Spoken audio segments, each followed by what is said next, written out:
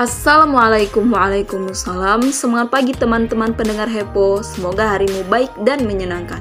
Pada kesempatan kali ini saya akan berbagi ulasan materi berkenaan dengan kompetensi dasar keahlian bisnis daring dan pemasaran.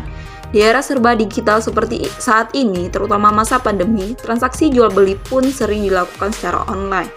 Barang yang dijual pun beragam, mulai dari makanan, fashion, elektronik, kosmetik, dan masih ada banyak lagi. Oleh sebab itu, saat ini dibutuhkan kemampuan di bidangnya. Salah satunya yaitu pelajar SMK yang mempelajari secara khusus. Slogan SMK sendiri, yaitu SMK Bisa, telah dipersiapkan oleh Kemdikbud agar lulusan siswanya capable, kompetitif, dan siap kerja di dunia kewirausahaan.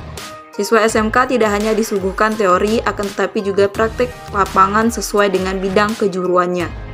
Bisnis daring dan pemasaran merupakan jurusan yang mempelajari keilmuan dan praktik tentang bidang pemasaran dan pengembangan bisnis online yang memanfaatkan media teknologi internet, yaitu bagaimana cara kita menganalisa pasar dan menemukan peluang bisnis di dalamnya. Ilmu ini juga dibekali pengajaran skill dalam menggunakan media online, website, dan media sosial, sehingga bisa dijadikan sebagai ladang e-commerce atau berjualan. Nah, apa aja sih yang akan dipelajari? Pertama itu ada di penataan produk yang membahas tentang cara pengelompokan barang sesuai dengan jenis dan kegunaan atau kebutuhan.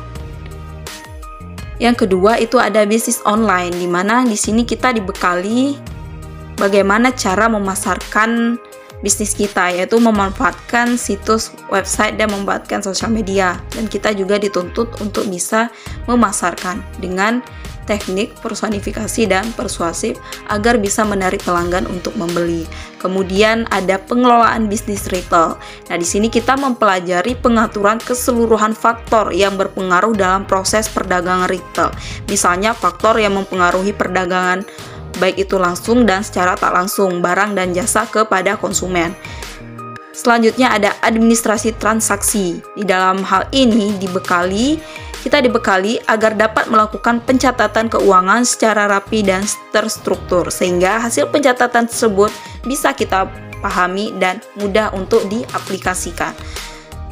Lalu ada produk kreatif kewirausahaan. Nah, di mata pelajaran ini kita dituntut untuk menjadi pribadi yang siap kerja. Nah, lulusan dari SMK ini diharapkan bisa mengimplementasikan pembelajarannya di dalam dunia kerja, khususnya di dunia kewirausahaan. Nah, materi yang dibahas bisanya memahami karakteristik wirausahaan, bagaimana memahami peluang usaha produk dan jasa, hingga proses pengajuan hak atas kekayaan intelektual. Nah, dari proses-proses dari awal hingga akhir dan sampai di sana itu kita bisa memahami bahwa setiap bisnis, setiap proses kegiatan itu ada prosesnya dan ada langkah-langkah yang tepat agar bisa mencapai suatu tujuan bersama. Demikianlah lulusan ini diharapkan ke depannya mampu bersaing di ranah industri secara global dan bisa menciptakan lapangan pekerjaannya sendiri, sehingga dapat menekan angka pengangguran di Indonesia dan meningkatkan ekonomi pembangunan secara merata dan berkemajuan. Nah, mungkin cukup sampai di sini penyampaian dari saya.